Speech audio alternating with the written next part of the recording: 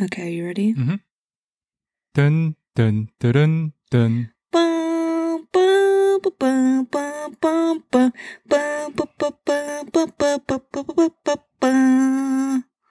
I think that sounded pretty good for our fifth or sixth take. That was our first take, though. I think it sounded all right. I didn't want to get copyright claimed there. So I think we harmonized pretty well. Yeah, I wanted to use some original vocals. Welcome to My Last Watch. My name's Kaylee. And this is Gunn. And as you may have guessed, today we're talking about... the Olympics. Welcome to the COVID Games. And of course, we'll also be talking about watches. But first, I'll do the normal intro for this show.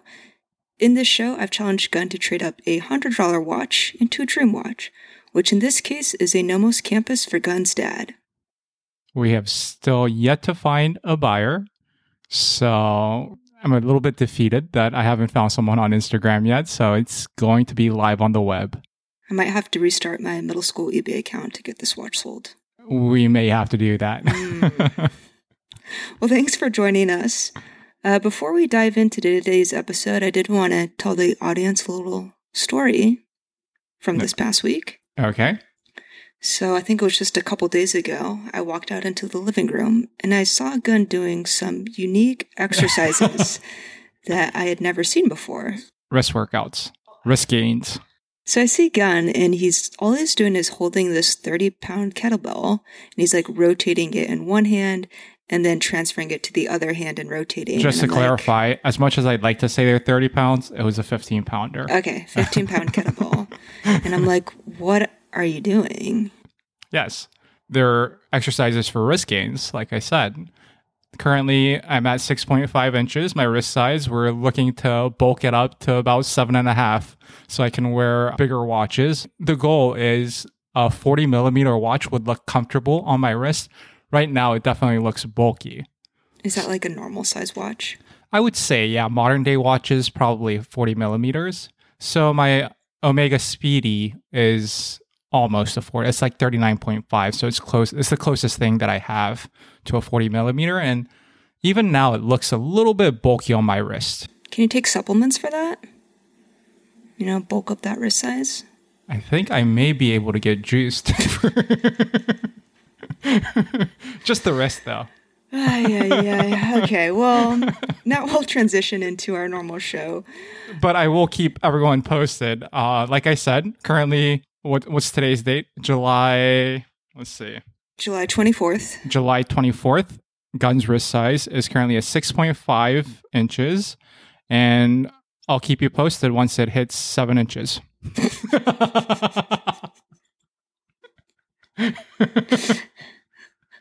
All right, let's get back to the Olympics. Well, this Olympics is problematic for a lot of different reasons, which we'll go into later. But from a pure entertainment standpoint, it just seems like there aren't as many stories about American superstars. I don't know, maybe I'm just not paying close enough attention this year. Yeah, there's really not too much momentum surrounding these Olympics compared to the previous ones. Yeah, you're right. Of course, there's gymnast Simone Biles. I think that she's going to dominate. On the total flip side, we have USA men's basketball team, which looks really good on paper. And the countries they lost to, who were the two countries that they lost to? They lost to Nigeria and Australia. And not to speak poorly of those countries, but you would just expect a better performance from the US with all those superstars. All right, Team USA. I got something to get off my chest. So on our team, I wasn't really following. I don't think neither of us were really following Team USA just because we thought it was a shoo-in gold medal. But I took a look at their roster. They have the names that popped out was KD, Dame, Bam, and Pop's leading the team. He's the coach. So I'm not sure why they're struggling. But I did find out that LeBron's not on the team. LeBron is too busy right now hanging out with his Toon Squad. So I think this will prove to KD. LeBron has already won a gold. If KD can't do it, that just goes to show who the better player in this generation is. And also, we might need LeBron's help. So LeBron, if you're hearing this, we need you, bro. I don't know if the team's ever going to be able to live this down if they don't win gold. It should have been a slam dunk for gold, pun intended. Well, unfortunately, statistics are not on the US team's side because, according to NBC, Team USA has never lost an exhibition game with NBA players, then won a gold or even a silver medal. Not looking good. I blame the failure of Team USA's basketball team on the No Fun Olympics. They were jinxed with their anti-sex beds. I think that was what the curse was. These players were defeated. You're talking about the cardboard beds. Yes, I am. Well, that has been debunked. I don't know if you've heard that. Well, how much weight can cardboard hold? Apparently, it can hold up to 440 pounds. Okay, that's definitely not happening. Who? So how this all started is I think an athlete on Twitter had mentioned, hey, Japan created these beds to prevent folks from being intimate. And that spread in the news like wildfire. Turns out, in actuality, it was all done for sustainability purposes. Yes. Because these beds can be recycled after the Olympics or made into other different paper products. Yeah. I did think it was kind of funny that Japan would be the first country to have like anti-sex beds during the Olympics. Well, I think we can both agree that this is a good move for the Games because we've seen firsthand how much gets built up for the Olympics and how much actually ends up getting destroyed after the Games. We saw that firsthand in Korea. So, I mean, the Olympic Village was non-existent when we went to Pyeongchang. We struggled to find any remains of the Olympics in Pyeongchang. So at the end of 2018, this was only maybe 6-7 months after the Olympics had ended. Yeah. We actually went to Pyeongchang, and as Gun mentioned, we tried to see some of the sites, but literally the only things that were left was like the bobsledding area and then some statues, but the stadium for the opening ceremony, that was all gone. Yep. It's just such a shame that so much time, money, resources goes into the Olympics, but most importantly, a lot of times there are tens of thousands, even hundreds of thousands of people who get displaced so that stadiums and temporary housing can be erected. It really makes you wonder if the host country actually benefits at all from the Olympics. I think more often than not, the answer is going to be no. Especially in this Olympics, Japan invested about $35 billion. I mean, the Olympics probably shouldn't be happening at all, but there's just so much money on the line that I think a lot of folks just feel obligated to make this happen. That's the main reason why the Olympics are still taking place. I feel like the people in Japan really didn't seem like they were on board with the Olympic Games with COVID. And then also outside of Japan, I think people weren't ready for like an event of this magnitude just yet. This is the second time that Japan has hosted Olympics. The first time that they hosted was back in 1964. Are you ready for a history lesson? Yes, I am. Should I be taking notes? No need for notes here. Well, let me set the scene. After World War II, the U.S. occupied Japan until 1952. So the 1964 Olympics was a huge deal because this was Japan's opportunity to really demonstrate how far it had come after the war on a global stage. And this was also the first time an Asian country was hosting the Olympics as well. So how do watches play into this? Gun, what does every Olympics need to have? They need an instrument to keep time. Very good. It's almost like I told you to say that. Before the 1964 Olympics, Omega and Longines had been in charge of timekeeping. But Seiko decided to step in and become the official timekeeper for the Tokyo Olympics, which ended up being such a great decision that they made. I came across a website for the Seiko Museum in Tokyo, which I did not know was actually a thing, but they do highlight the 1964 Olympics. One of the things that it was saying on its website is that people in the Seiko group were not well versed in sports timing in those days, nor did Seiko own any stopwatches for sports, the mainstream timing instrument.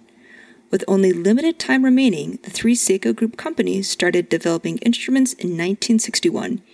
each company took up different responsibilities for the project. And this was headed by the president of the time, Shoji Hattori. What was unique about this was at the time, Seiko had 3 companies under their parent brand. So they had Seikosha Clock Factory, and then Daini Seikosha, and then Suwa Seikosha. So what Seiko did was they divided up the responsibilities amongst 3 different companies. So Seikosha was in charge of creating large instruments for the Olympic Games, including large clocks for spectators. For Daini, they created or produced stopwatches along with electronic timing instruments for swimming. In the Suwa factory, they were in charge of the crystal chronometers. So what's interesting about the crystal chronometers, while we're doing research, we learned that this highly influenced Seiko's first quartz watch, the Seiko Astron. And this would actually be a very important technology that they would incorporate for their future quartz watches as well outside of the Astron. And of those factories, Daini is the only one that doesn't exist anymore. Seikosha does no longer exist. It's just the Suwa factory that became Seiko. Yeah. But you'll still see Seikosha and then Daini products every now and then. But yeah, they don't produce them anymore. The quartz that you're selling is the Daini quartz. Do you have any... No. The quartz I'm selling is the Suwa quartz. Okay, so Suwa is still around. Correct. I know you have a couple from Daini. Yep. Do you have any from the other one that's not around? Seikosha? No, I do not. Oh, okay. I'm assuming those are pretty rare to come across then. Mm-hmm.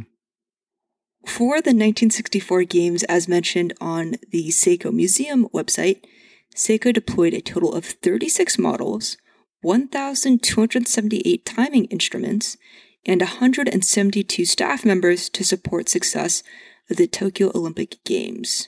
And in addition to all the different timepieces developed to actually time the game, they had also produced some consumer products as well. Yes, for the Olympics, Seiko did produce watches for the consumers. The 2 of the watches that came out during the Olympics, one was a Seiko World Timer. I see it pretty often on Instagram, but the price has risen significantly along with the Seiko Monopusher chronograph, which is personally my favorite. And the Monopusher basically is a chronograph function where it's used to time. And then the World Timer, the name itself, it's a World Timer watch. I was taking a look online, both in pretty good condition are selling anywhere from like $1,500 to $2,500 range. So they have appreciated significantly. I thought I saw one watch be auctioned off for like $17,000. Oh, wow. That must be like mint condition box and paper. That must have been used during the Olympics or has some sort of history. So I'll try to find that article and then I'll link it in the show notes. But yeah, I'm pretty sure I saw one go for around $17,000 in an auction. Yeah, these were actually really cool watches that they made during that period. And now it's highly sought after because of their history with the Olympics. For this episode, what I wanted to do is look at different watches that were being produced for the 2020 games. And I was surprised because I was trying to find Seiko watches that were produced for these games. And the only thing that I could find were these watches that were paying homage to the 1964 International Sports Event. The marketing did not mention the Olympics at all. It was kind of like how commercials during the Super Bowl can't say Super Bowl, they say like the big game. The big game. Yeah. It was kind of like that for Seiko's marketing of these 2020 homage to the 1964 big international event. The reason behind that, I found out later, or I'm assuming the reason behind that, is because Omega is actually the official timekeeping partner of the Olympics until 2032. Correct, yes. Omega is paying a ton of money to be the partner for the Olympics. But also, while we were doing this research, we found out that Omega actually gets paid to be the official timekeeper, but they said it's a fraction of what they have to pay to be a partner. There's an article that just came out in the New York Times yesterday that detailed Omega's involvement in the Olympics. And it sounds like they're doing a lot of work. There's a lot of innovation going on. Correct. Beyond just watches. It's actually a lot higher tech. Yeah, goes from motion sensors and then to very, very high-end cameras. But if you think about it, it all makes sense because it's literally a fraction or a millisecond that determines certain races. So they need to have proof, and they need all these developed technology to monitor these events. So it does seem like, I thought it was just stopwatches and clocks that Omega provided, but it's definitely much more than that. The New York Times article mentioned that, quote, Omega Timing has sent 400 tons of equipment and 530 people to Japan to join 900 trained volunteers recruited by the Olympic Organizing Committee. But on top of all the instruments that Omega designed for the game, they also developed some consumer watches to commemorate these COVID games. Yes, they're very lackluster, to me at least. And I think they were focused so much on creating like these, advancing their technology, that they really don't put a lot of time into these Olympic edition watches. Even though this year's Olympic watches are not the best, we're still going to go through the lineup and rate them from bronze to gold. The lineup consists of the Diver 300M Coaxial Master Chronometer, 42 millimeters, and this watch has a white dial with some wave patterns on the dial as well. The next watch in the lineup is the Aquaterra 150 meter Coaxial Master Chronometer, 41 millimeters. This is a blue watch with a checkered dial pattern. The next two watches are the Aquaterra 150 meters. There's a men and women's watch, so they look quite similar. Again, they have a blue checkered dial pattern, and then the metal on the watch is a gold color with a dark blue navy band. And the last watch to round up the lineup is a Planet Ocean 600 meter Coaxial Master Chronometer, 39.5 millimeters. This is a white watch, and it has a little red circle on the second hand, which I think is supposed to represent like the Japanese flag. I like that. That's a nice touch. All right. So, out of all of these, we are going to rank them again from bronze to gold. All right. Let's both come up with a list. Do you have an answer for bronze? I have my bronze. I have my bronze as well. Okay. I want to start off by saying that the gold-plated ones, or the gold ones, I don't know if they're gold or gold-plated, are... If they're charging this much, they better be gold. Okay. They better not be gold-plated. So one is 17,800. The men's is 18,500. In general, I don't really like gold watches. I know that they're probably more expensive, but for some reason, gold just looks kind of tacky to me. It depends. For me personally, I think modern gold is a little bit harder to pull off, but I think vintage gold, because it's vintage and old is gold. Okay. No, but after it like develops some wear, I think it kind of softens the color a bit. So I think it's a little bit easier on the eyes or easier to pull off. But yeah, so do you have your bronze? So the bronze one for me is the Aquaterra 150 meter, which is one with the blue dial checkered pattern. I'm not a huge fan of the checkered pattern. I think it looks a little bit busy, and so that's why I'm rating it. So you're going with the steel version, non-gold, correct? Okay, correct. Yeah. Okay. I actually don't mind this gold with that navy, the Aquaterra. I would choose the Ladies 38. I like that size, so I would probably choose that as my bronze. After your wrist exercises, maybe you can get the 41 millimeter. I might actually, if my workouts work and I do get these wrist gains, I could even pull off a 42. Let's not push it.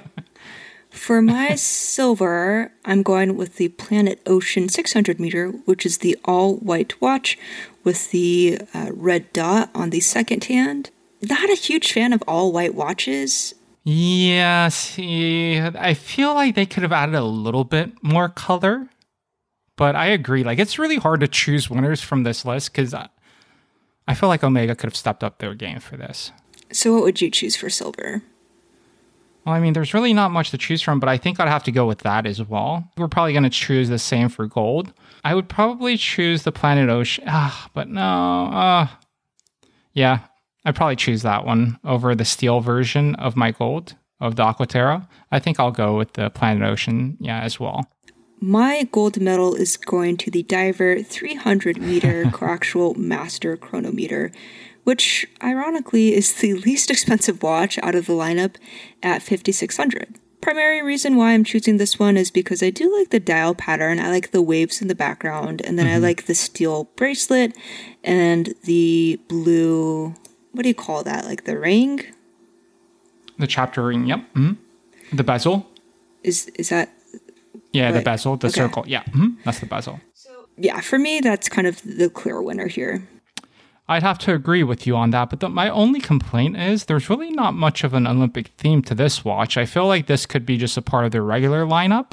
Like, I don't know what makes this an Olympic themed or Tokyo themed watch. I guess it has a little bit of white and red. That's a good point. Right? Actually, all of these watches don't really have a strong Olympic theme. So I think Omega was busy advancing their other technologies that they really didn't have time to come up with creative designs, but yeah, we thought this would be a fun activity. Even though there's a lot of negative publicity surrounding the Olympics, again, for good reason, I think we'll probably still tune in to a couple of the games. Yeah, especially since the athletes have been preparing 4 years of their lives for this event. I feel like the Olympics will always hold a special place because back in 2010, when the Winter Olympics were going on, that's how we first bonded. Yeah. So we met in 2010. Dun, dun, dun, dun. Gun was really into Kim Yuna. Yes, she was the ice skater. Yep, she was representing Korea. She's the biggest name for that Olympics for sure. Yeah, maybe we'll save that for a Winter Winter Olympics episode in 2 years if we still haven't gotten our Nomos campus by then. True. At this rate, we'll still be searching for that Nomos campus. All right, well, that's going to wrap it up for our Olympic-themed episode. Thanks so much for tuning in. Should we do the outro music for this? Is it the same as the intro? I think so. Dun, dun. Wait, that's your part, though. Yeah. You do the drums. You've forgotten the tempo. Dun, dun, dun, oh, yeah, there we go. Dun, dun, dun, dun, dun. Dun, dun, dun, dun, dun, dun, dun, dun, dun, dun, dun, dun, dun. All right. Thanks, everyone. Okay, that's good. I think that's good. All right. Thanks for joining us. Thanks, everyone. Bye.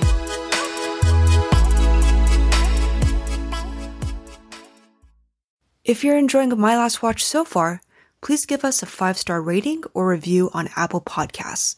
It really goes a long way to help get the word out on the show. Thanks so much.